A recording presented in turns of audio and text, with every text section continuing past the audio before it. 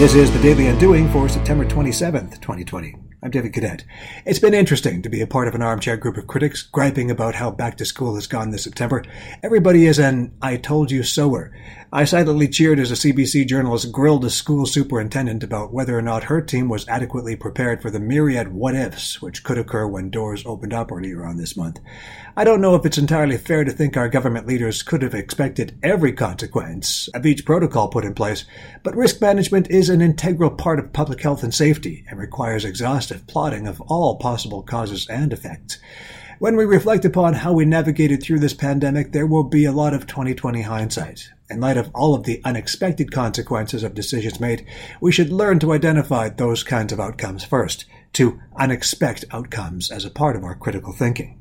Today, on the Daily Undoing.